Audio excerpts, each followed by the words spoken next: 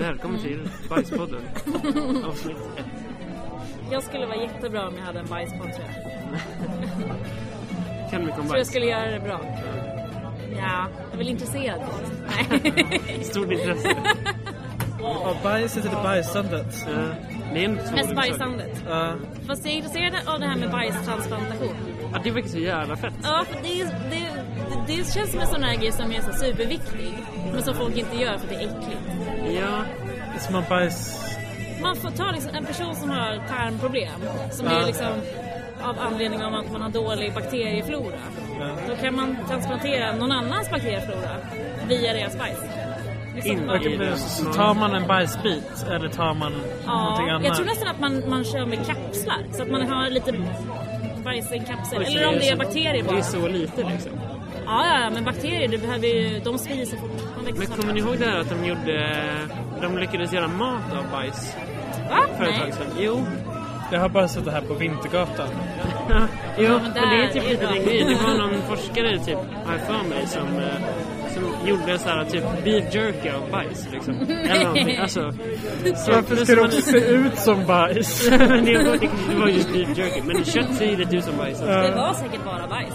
Men då skulle man ju kunna göra det så att man så här, har det som en bajstransplantation.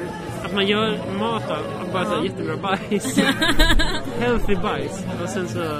Men frågan är då, hur tillagar man bajset och behåller bakterierna? Och får igenom det ner i hela systemet till där de behöver vara.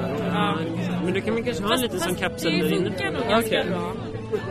Det kommer ju komma. Nej, i och för sig, magsyran är ju en dödlig bakterie. Man kanske måste gå bakvägen. Är det som, tar man det som ett stilpiller då liksom? Jag tror det. Ja, det låter inte så farligt. Om det är så man gör en bajstransplantation. Jag såg framför mig att man öppnar upp magen och lägger bajskorv. Fy fan. Ligg här. Du ska bara vänta på att den är klar. Jag tänker man kanske nesa. Och så är det någon som råkar spola istället för att plocka upp den. Jag tänker man har en sån där, som att man har ett hjärta, att man har en frysbox liksom. Så springer med sig man upp och så lägger man in den. Skynda! Begränsat med stöt. Ska man kika så? Bästa överlevnadstipset jag har hört är annars att om man är på liksom skeppsbruten och inte har vatten kan man inte dricka saltvattnet i havet. Nej, det ska man inte göra. Men man kan ta upp det i röven. What? Kan man? Det är fan smart. För det tas ju upp jättemycket vatten genom tarmen. Det är där som allting tas upp. Men hur gör man det då? Någon form av liksom man kan göra baksug. Som en det är som kolonoskopi. Nej, vet inte det. Utan den här när man... Det finns ju såna här grejer när man flashar igenom systemet. Nevermind. Ja. Inte det? Enema. Visst. Men vilken grej. Det här är ju... En groundbreaking känns det som. För där gör ingenting riskvattnet. Nej. Det är ju bara rent. Perfekt. Det kanske svider lite om man...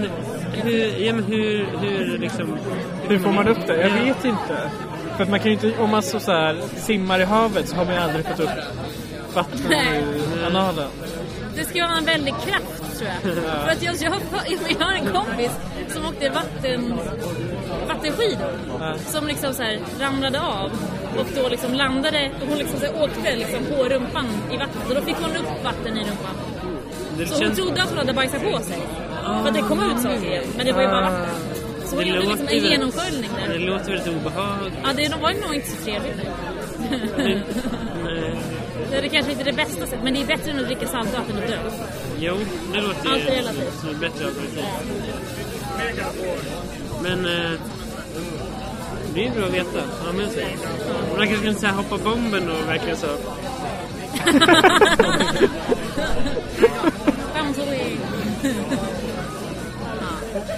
Det ser stänga när man landar. Man kan knipa ihop när så man kan liksom hålla kvar det. Mycket bra idé. Och då tar du då upp liksom vatten men saltet. Jag vet inte riktigt hur det funkar. Nej, men det tas upp vatten i tjocktarmen. Ja. Så man måste försöka komma en ganska lång bit upp.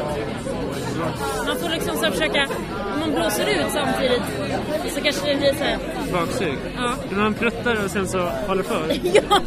Och sen går det i vattnet. Alltså. Ja. Jag bara... Ja. Men man kan ju liksom andas med magsäcken ju, så man pratar. Ja, men alla kan det. Alla kan det, visserligen. Men det finns också flera liksom.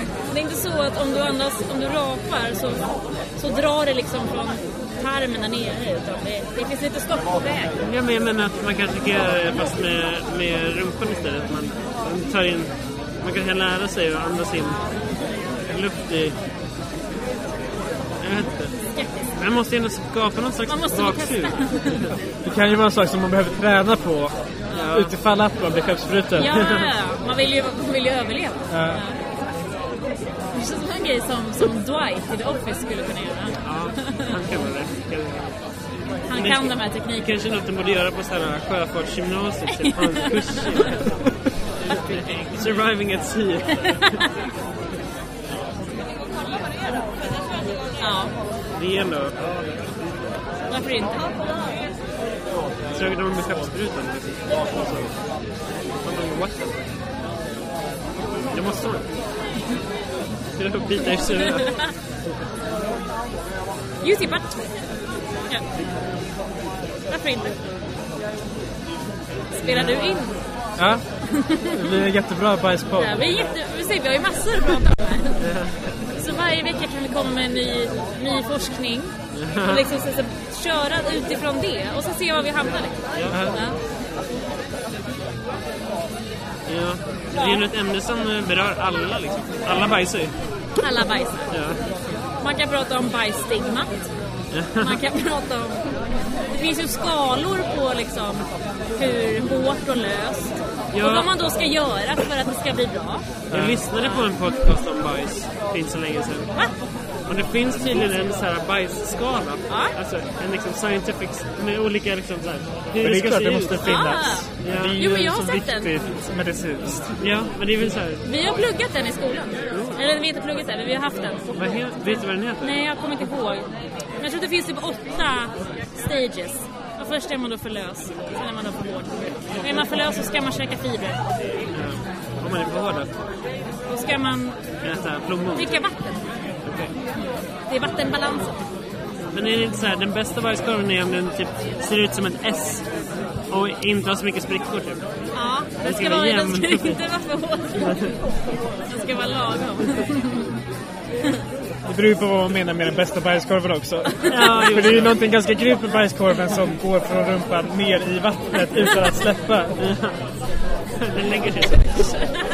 Som moj bajskorv.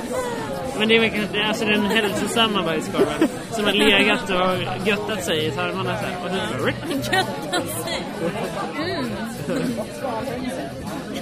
Ja, men vad bestämmer bajskorvens form? Så om det blir ett S eller... Men det är ju mängden med vatten. Okay. Därför om man är hård så blir den ju väldigt kompakt. För att det är inte så mycket vatten. Så det är vattenmängden. Men jag tycker om man ska få till ett S, vad är det skillnaden på att få till ett S och få till ett O? Ja, nej, men det är nog inte. Det är ju mer stil. Det är alltså hur man är byggd kroppsligt kanske. Det är ingen som bajsar ett O och inte så här rör lite med sig. Use your hips. Det handlar bara om teknik. Exakt. Så då, om man då är havsbruten, då kommer man ju bajsa väldigt hårt. Ja, om man inte lär sig dricka med rumpan. Ja. Man kan förväntas att man bajsar. Men om man också gör det, då kanske man blir lurad av sitt bajs. För då kanske man har vatten i ändtarmen bara, men inte i själva kroppen. Så då tänker man, oj, mitt bajs är så löst. Ja. Då är det lugnt. Ja, då måste jag måste sluta dricka. Jag måste hitta fibrer. Börja äta på båten. Skapa ett helt annat. Ja, man får inte bli lurad. Nej, man måste keep your wits.